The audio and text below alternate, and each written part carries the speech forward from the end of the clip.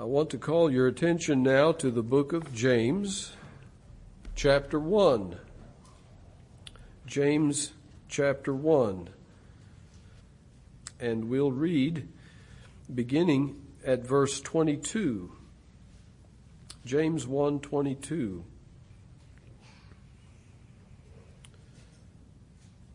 But be ye doers of the word, and not hearers only, deceiving your own selves.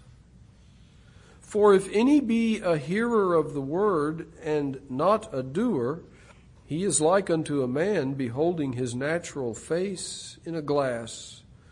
For he beholdeth himself, and goeth his way, and straightway forgetteth what manner of man he was. But whoso looketh into the perfect law of liberty, and continueth therein, he being not a forgetful hearer, but a doer of the work, this man shall be blessed in his deed. May God bless the reading of Holy Scripture to our hearts today. The verses before us speak of the Word of God being heard and being received. We did not read verse 21, but it speaks of receiving the Word of God and receiving it with meekness, which is able to save our souls. And we are to receive it, it says. And the verses that we have read give some definition to what it is to receive the Word of God, to receive it rightly. It is, number one, to hear it, and number two, to do it. And we should not take the first of those for granted. There are some who never hear the Word of God in any shape or form. It's a great blessing to be a hearer of the Word. It's a blessing to have opportunity, freedom, health, means to gather together and hear the Word as we are here this day. But as great a blessing as it is to hear the Word, that is not all that is involved in receiving the Word. Receiving the Word involves doing, or in other words, obeying the Word that we hear. Our Lord Jesus made the same distinction in the Sermon on the Mount at the very end when he talks about those who hear his word but don't obey it, contrasted with those who hear his word and obey it.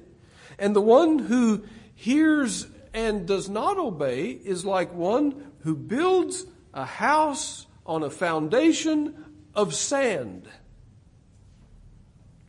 You don't have to be a builder to know that that's not going to last. That's not the right way to build.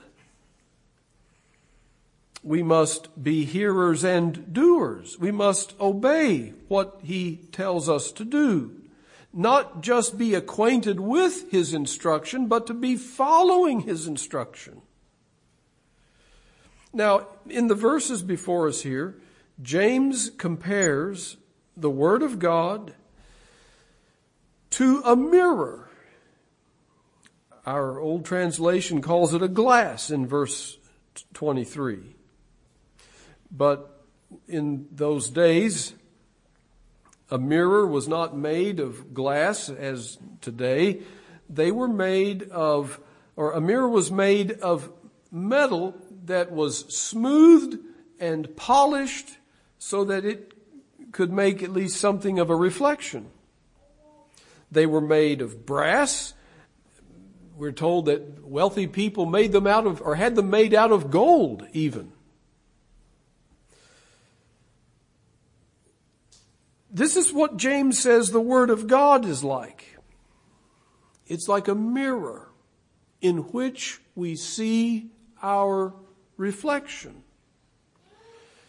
And we want to pursue this some here by God's grace in this message today and consider how that God's Word reveals ourselves to us like a mirror shows us our own face.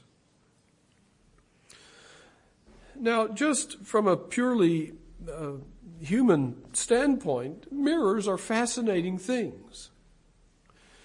To be able to see yourself as others see you is just an interesting thing in itself.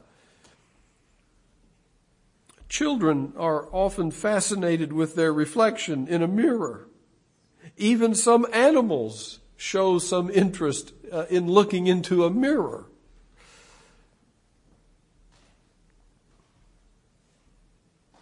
The women in the nation of Israel who were in Egypt at the time of the Exodus and had to make a swift exit from Egypt, though they were in a great hurry, they managed to take with them their mirrors.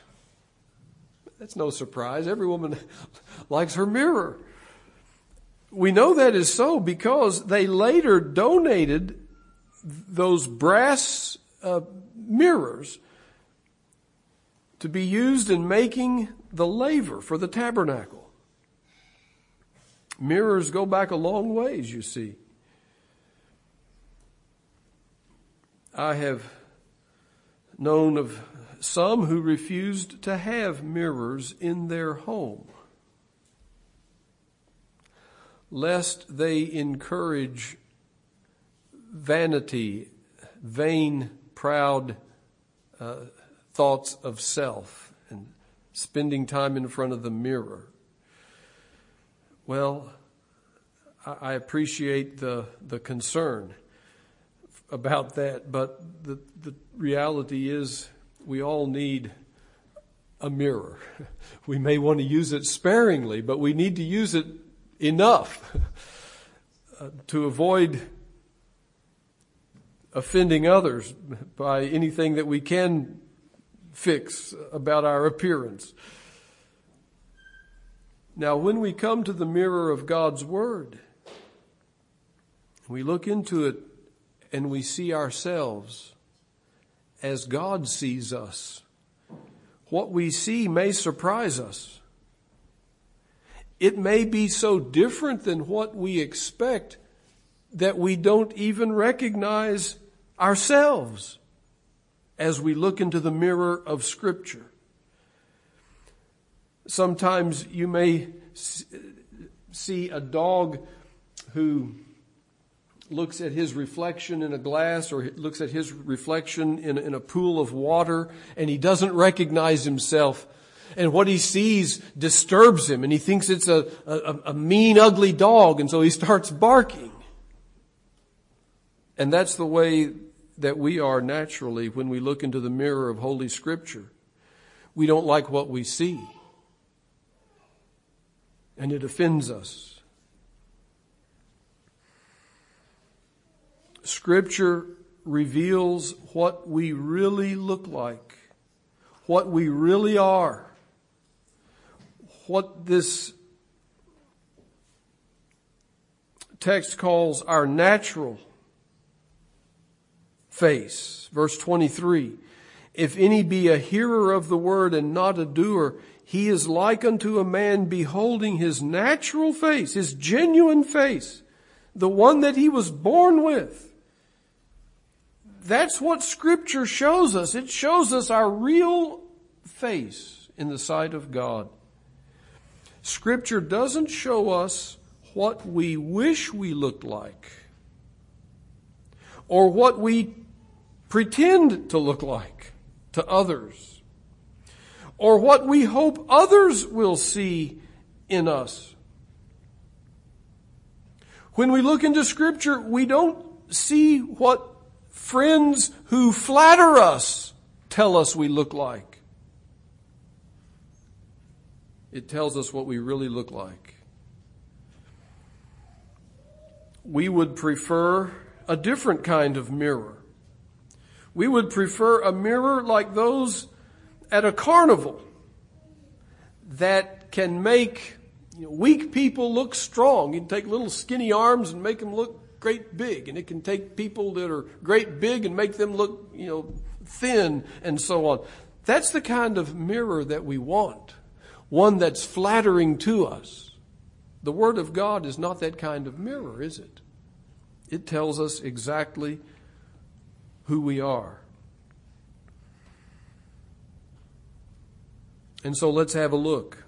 In a way, this is something of a follow-up to what we've been considering for the last 3 Lord's Days in our 10 o'clock class on the doctrine of sin and the fall. But I hope that this will drive it home to our hearts even further. And we'll repeat many of the same scriptures that we've seen in chapter 6 there in our confession of faith. As we look into the mirror of Scripture, here's the first thing that we see. We see that we look like Adam. We look like Adam after the fall. We look like Adam in sin. We read it, I think, twice already here this morning. By one man sin entered into the world, and death by sin. And so death passed upon all men, for that all have sinned. And again, all have sinned and come short of the glory of God. We look in the mirror and we see a sinner. We don't see a perfect person. We don't see someone even close to that. We see a sinner. And we see one who is subject to death.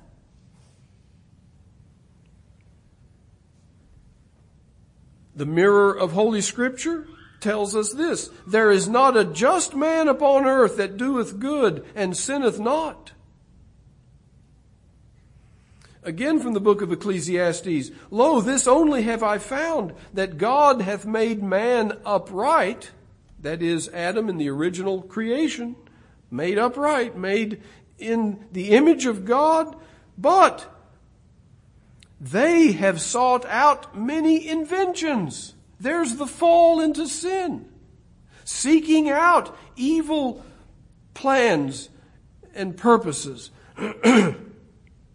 Again, later on in Ecclesiastes, it says, that's the book of Job, that man drinks iniquity like water. That's a picture of ourselves. Drinking water. As a body drinks water, a sinner drinks in sin. He's a fountain of sin in another sense. And yes, though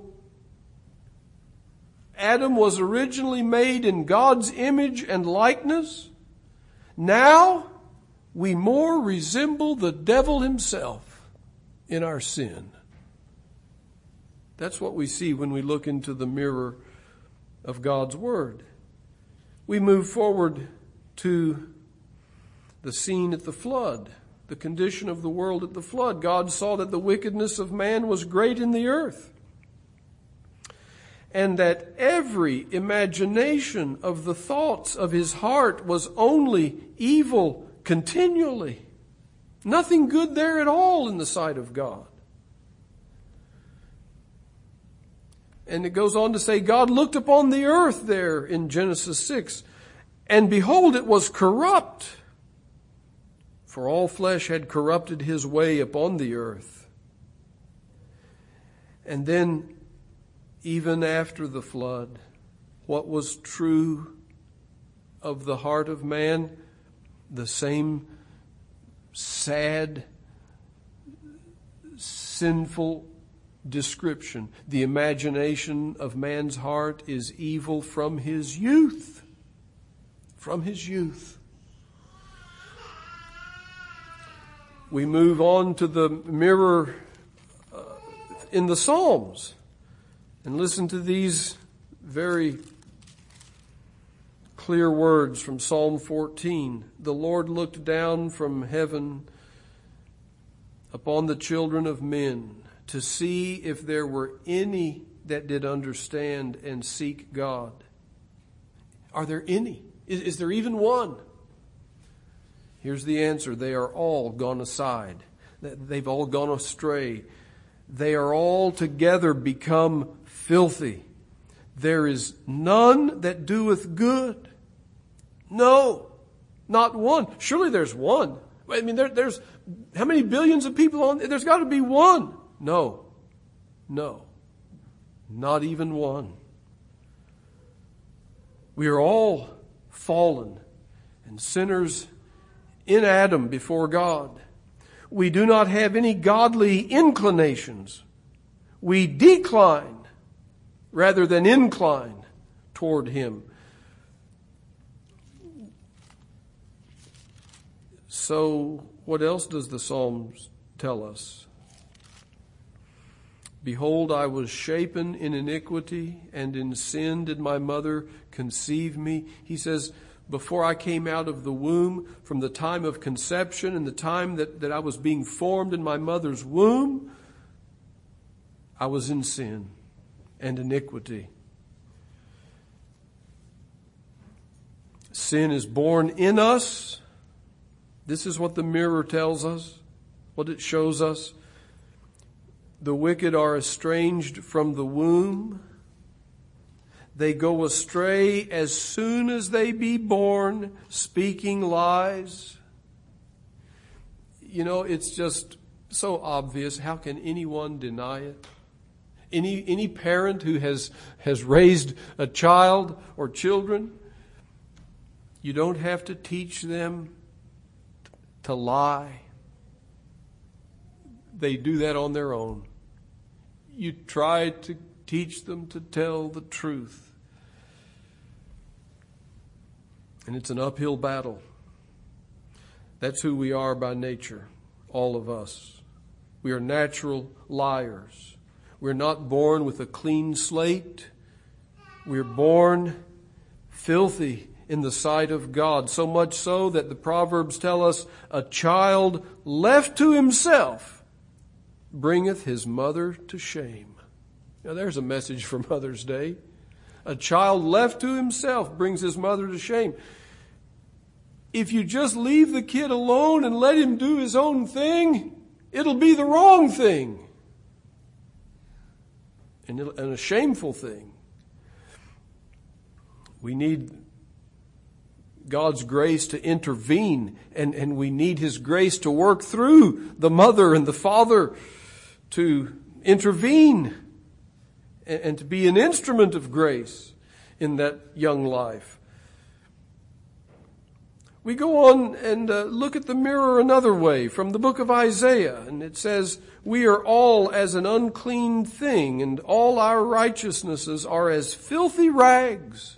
The very best that we can do in the sight of God is repulsive to Him.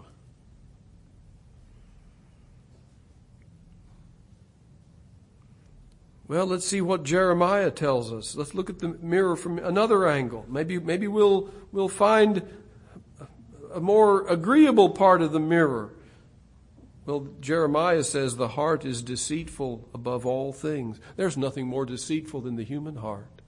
It's the most deceitful thing. And it is desperately wicked. Not just a little bad, but very bad. So bad that we can't even know how bad it is. Who can know it? Well, God searches the heart. God knows how bad we are. He sees us perfectly. We come to the New Testament and look in the mirror, and what do we see?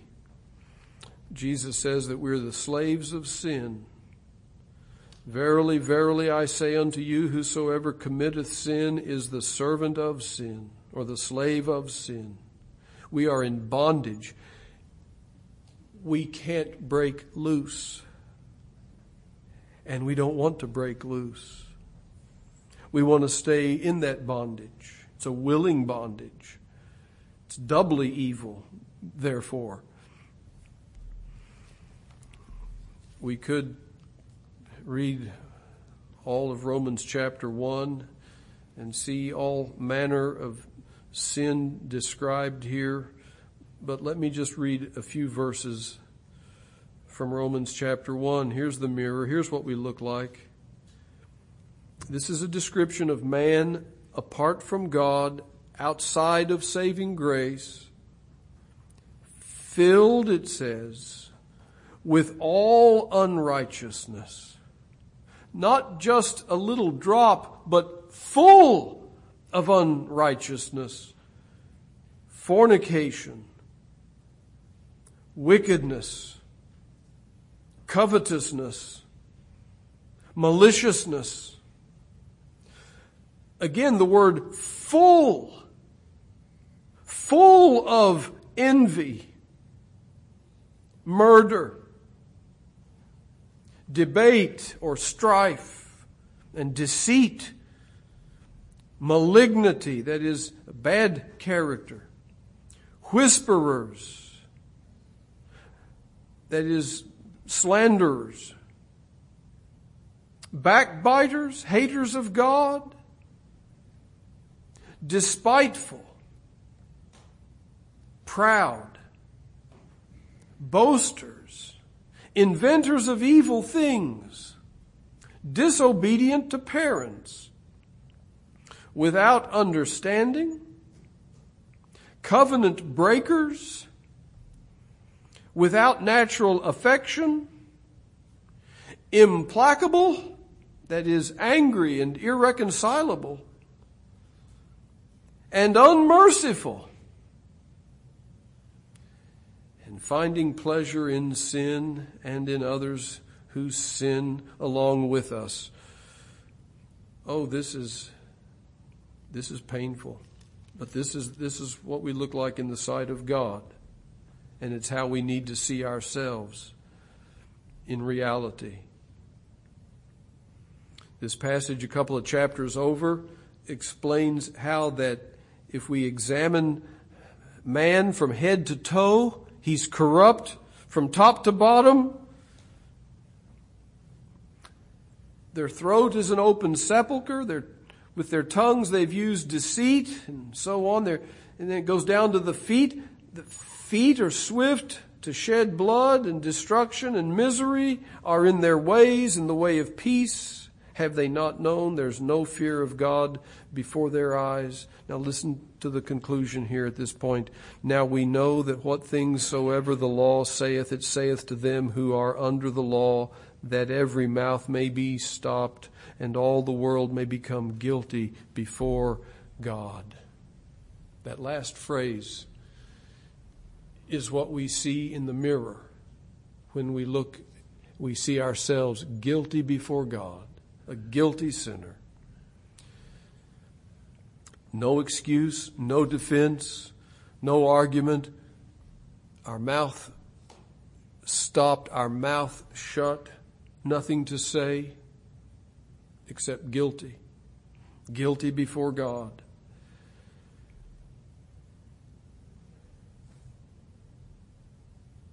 None is naturally good in the sight of God. As we look at the affections, at the elements of the soul, we see corruption in every aspect. Our mind, our heart or affections, and our will. According to 2 Corinthians chapter 4, again, here's the mirror of the Word of God. We look into it, and what do we see? We see that our mind is blind to the truth of God. If our gospel be hid, it is hid to them that are lost, in whom the God of this world hath blinded the minds of them which believe not. In our natural state, our minds are blinded to God, blinded to His truth, blinded to His glory. Our very reasoning capacity is ruined and clouded. Even our memory is unreliable and The proof of that is we forget good things and remember bad things. We fulfill the desires of the flesh and of the mind. That's the first faculty of the soul, the mind, and then the affections, the heart.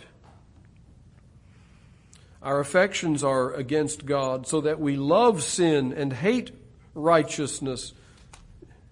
We read of this in John chapter 3.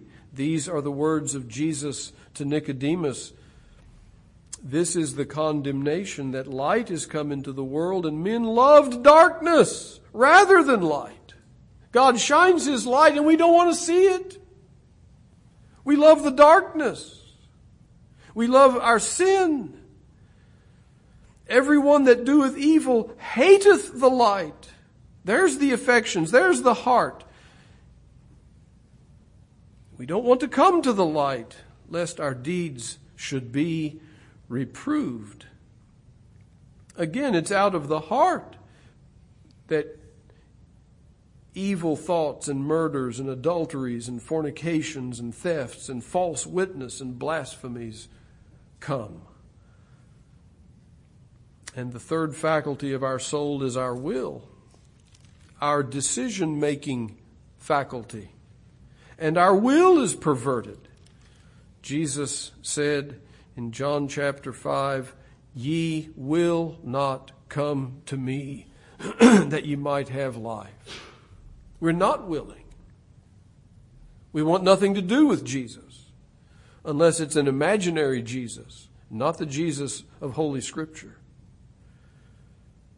And so our whole person, head to toe, our mind, affections, and will, our very soul,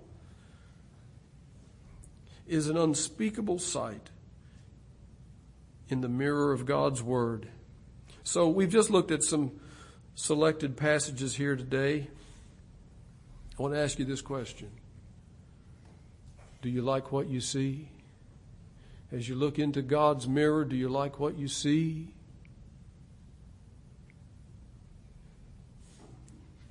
Or is it an awful sight? Can you say honestly and with deep conviction with David, "My sin is ever before me. I look into Scripture and I see myself as nothing but a sinner, worse than I realize."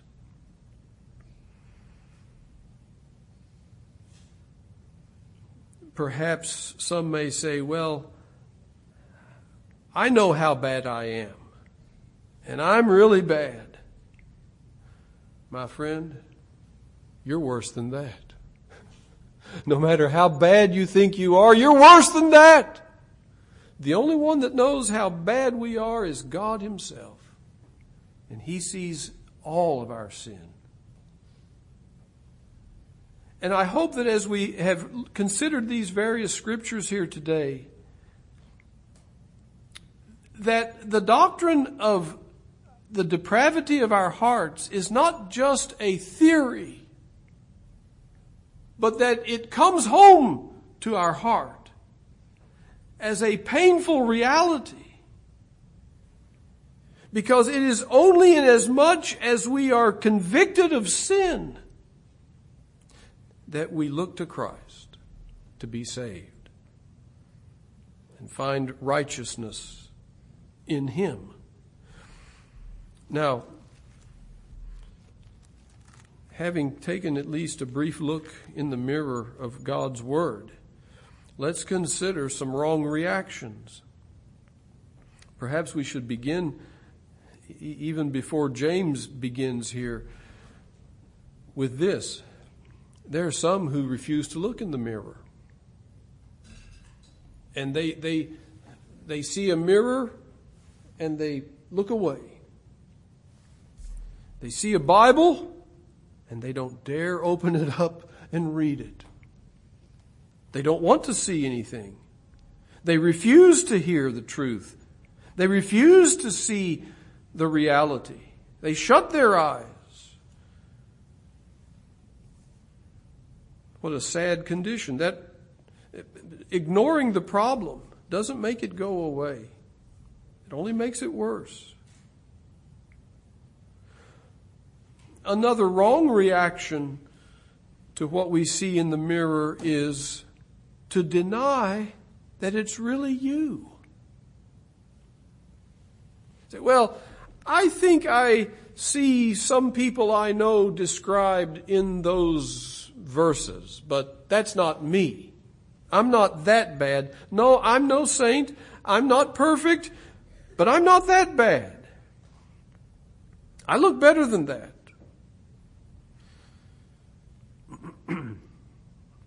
I remember as a boy in school, when it came time for the photographer to come around and take school pictures, and then, a few weeks later, all the prints come in and everybody looks at them, and then there's an announcement made that says, now, if you don't like your picture, the photographer will be back next week to take pictures once again. And always there were a few girls in the class who would say, oh, this picture of me is awful. I've got to make an appointment with the photographer when he comes back. This picture doesn't do me justice, You look at the picture and you look at the girl and you think, well, it kind of looks like you. But she didn't like the picture. There was something wrong with the camera or the angle or the lighting or the photographer, anything except the girl herself. That's how we all are with the picture of ourselves that we see in God's Word. We don't like what we see. Let's take another picture. There's a man in the Old Testament named Hazael, and the prophet of God told him, you're going to become king over Syria, and you're going to be absolutely brutal and horrible against the nation of Israel. You're going to kill the women and children. Hazael says, I'm not that bad. I wouldn't do anything like that. That's not me. Well, it wasn't long before Hazael was killing the women and children in Israel. That was who he was. After all, though he didn't want to admit it and he didn't recognize himself in the way that the prophet described him. Well, beloved, we must not deny who we are. We must not deny our sin. As we look into the mirror of Scripture, we must say, that's me. That's who I am.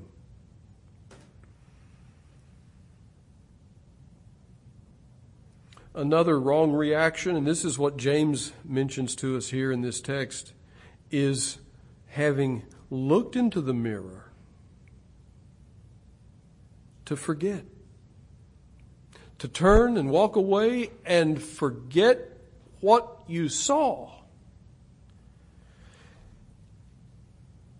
If any, he says, be a hearer of the word and not a doer, he's like unto a man beholding his natural face in a glass.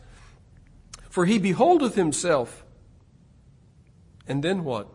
Does he fix what's wrong? Does he wash the dirt off of his face and, comb his hair and put on a clean shirt and look presentable? No.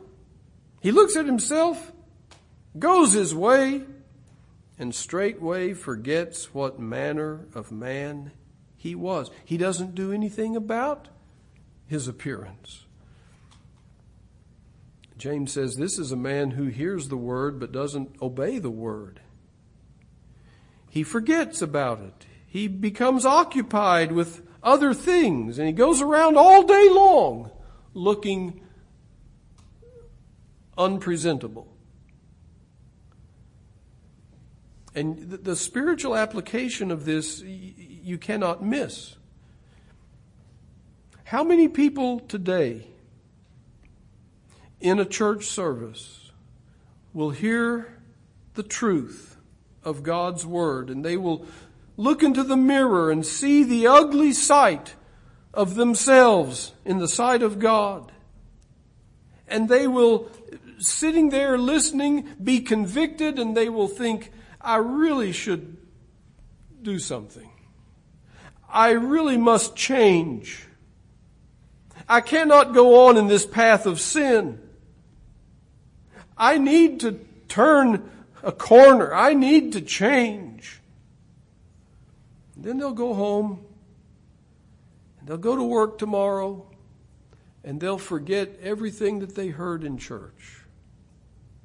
And they will continue on in the path of sin, and within 24 hours they'll be so wrapped up with the world and the job and family responsibilities, or maybe recreation and fun and shopping and whatnot, and the impact of what they heard from God's Word is completely lost. That's what James is describing here. Having seen the blemishes on their souls and having resolved to make some improvements, they end up defiling themselves even more. That's such a sad reality, and it is indefensible and inexcusable. But if we just hear the Word and don't follow the Word, that's who we are like. Now, very quickly here, let's consider the right response. And that's given in verse 25. But whoso looketh into the perfect law of liberty, and that's a nickname for the Word of God. It is the perfect law of liberty. Whoso looketh into this and continueth therein. In other words, he looks at the mirror of God's Word and he obeys it. He not only hears it, but he is a doer of the Word and continues therein. He being not a forgetful hearer, but a doer of the work. This man shall be blessed in his deed. Just a couple of things to point out here. Verse 24 uses the word behold. Verse 25 uses the word look. The forgetful hearer, it says, did behold himself, but the faithful hearer, the obedient hearer, is said to look. And look is even a stronger word than behold. It's the word that is used with reference to the disciples on the resurrection day who stooped down to inspect the empty tomb. It wasn't just a passing glance. It was stooping down in order to carefully examine that tomb.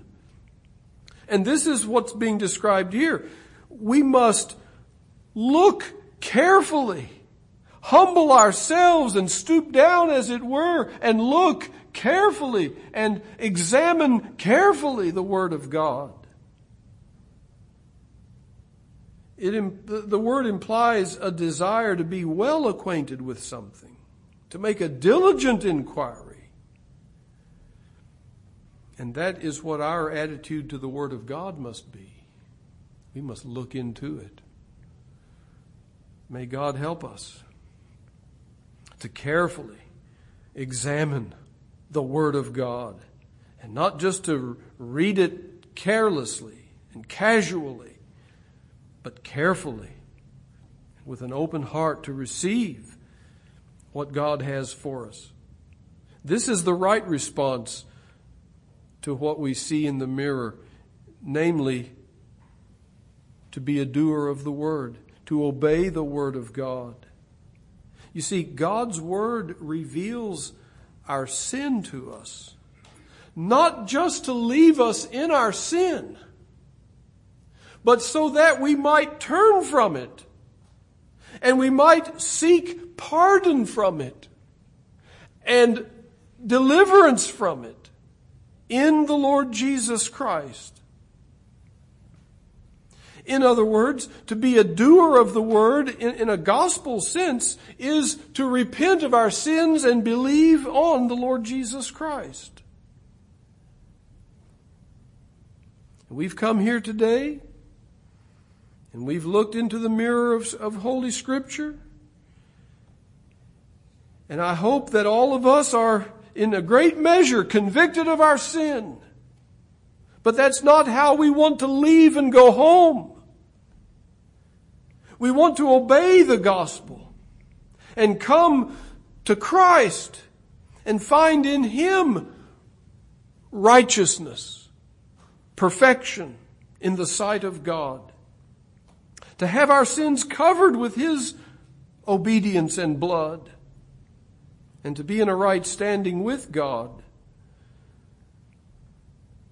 And to go home as the publican who prayed for mercy, justified in the sight of God.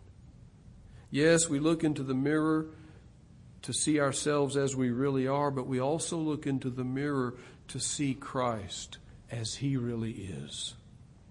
As a perfect, all-sufficient Savior that we desperately need. This is the right response to looking into the mirror. And there's one more thing mentioned here. Notice in verse 25 the word continueth. Whoso looketh into the perfect law of liberty and continueth therein. Here is the Christian walk. Here is a whole life of walking with Christ, walking in obedience, continuing a pattern of godliness that God in His grace develops in us. Faithful, ongoing obedience. This is the proof of our claim to be His disciple. He said, if ye continue in my word, then are ye my disciples indeed.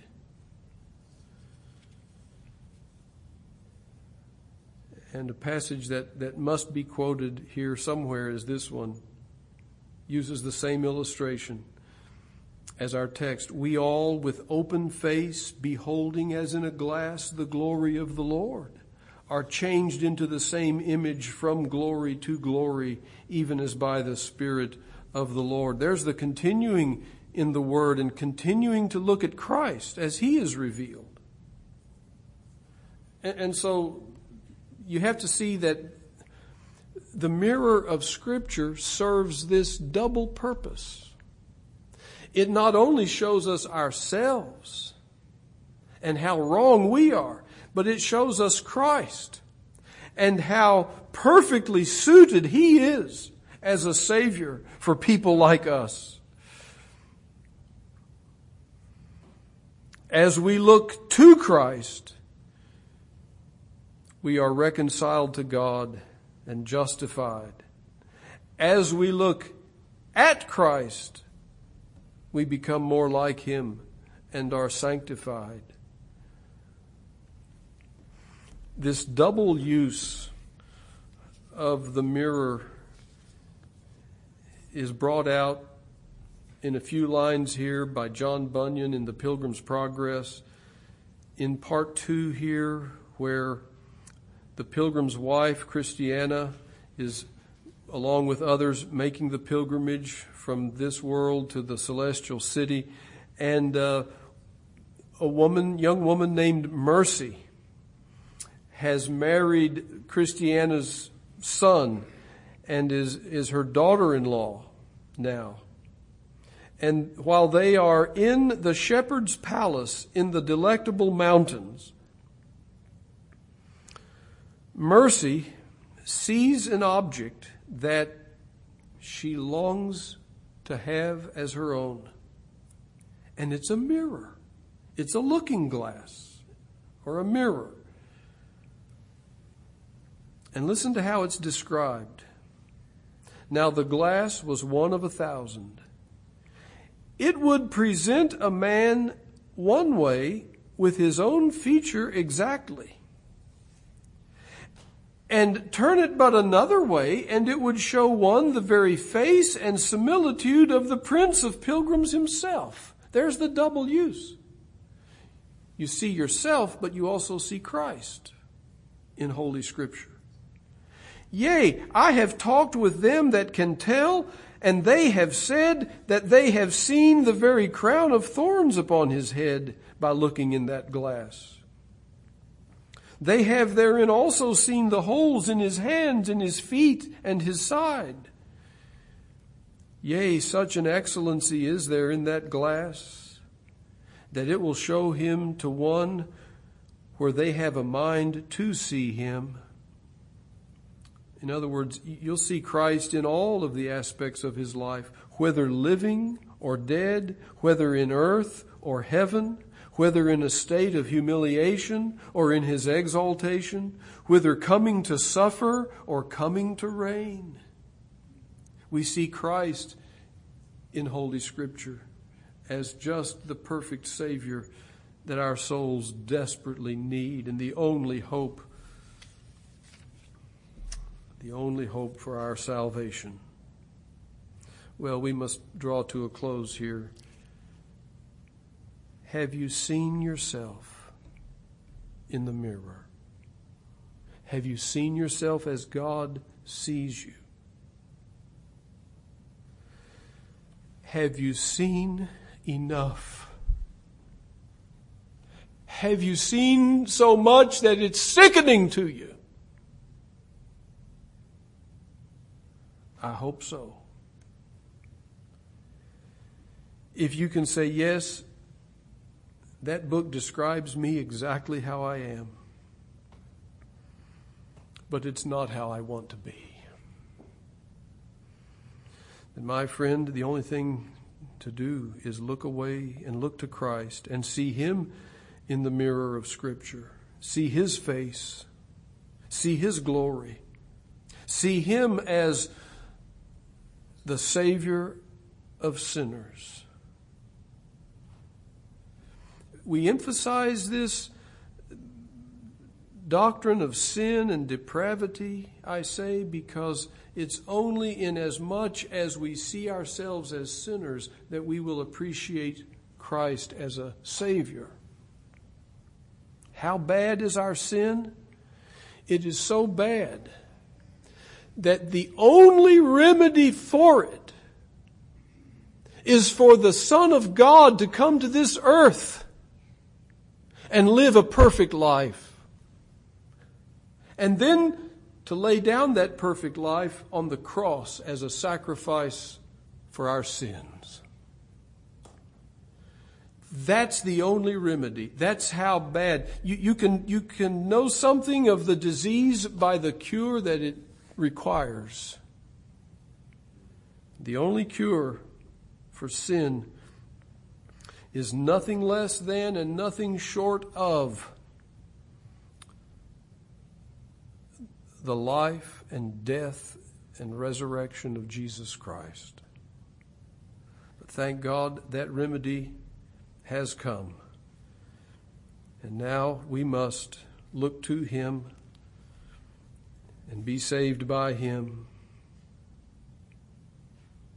We started out reading about the Pharisee and the publican praying in the temple. What happened to that publican? He looked into the mirror and saw all that he could stand of himself.